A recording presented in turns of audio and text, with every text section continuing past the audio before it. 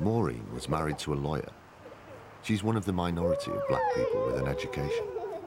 Although she has a full-time job, when she became a single mother with 2 young children, she suddenly found herself in financial difficulties. I'm a graphic designer, okay? But 2 years ago, I got divorced, and I was forced to sort of look for ways of keeping the same kind of lifestyle.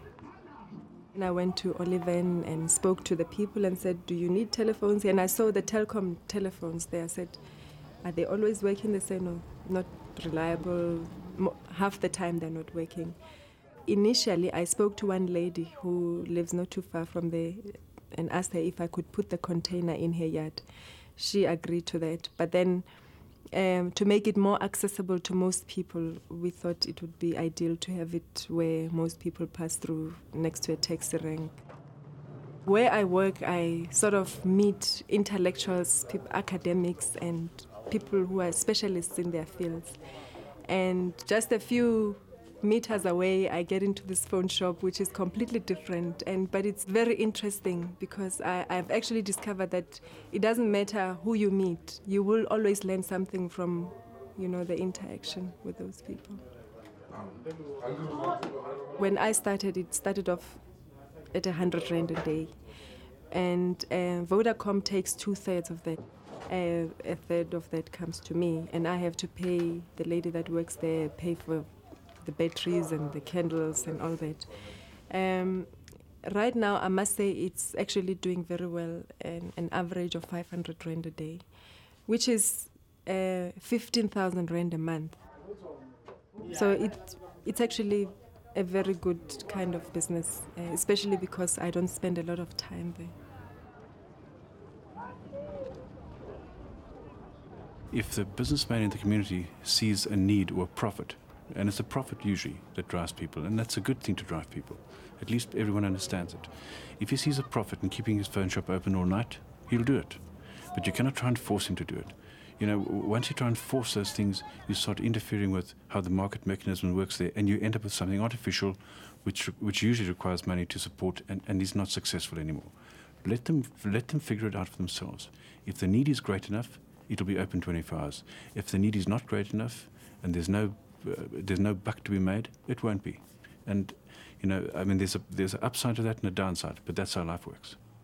In the last 3 years, we've had a very fundamental restructuring of our policy and legislative framework.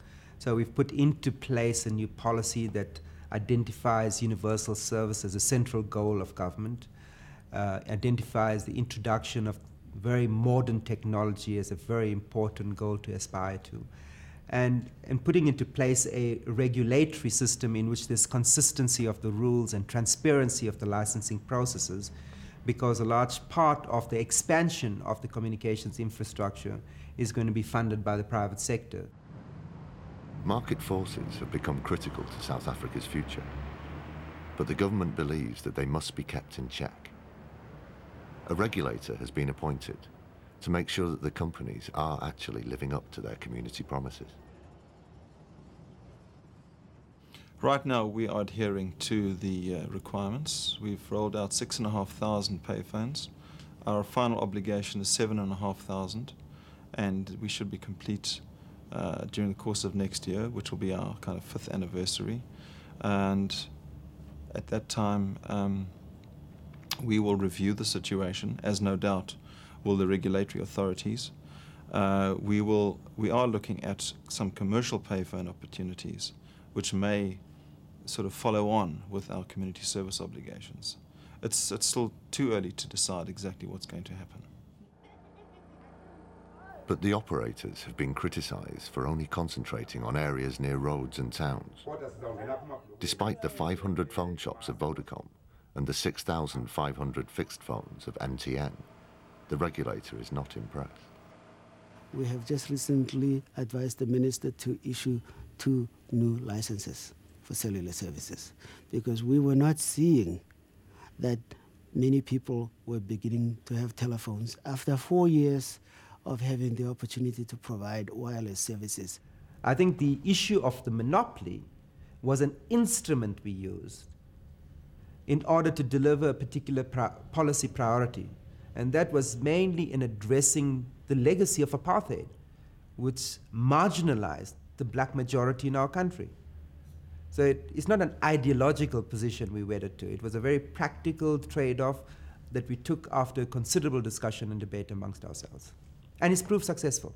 In fact, South Africa is very much a case study internationally of how you take forward communications development. And so the days of the joint monopoly seem to be ending as the government joins the digital age of the 21st century and the promise and insecurity of the global economy.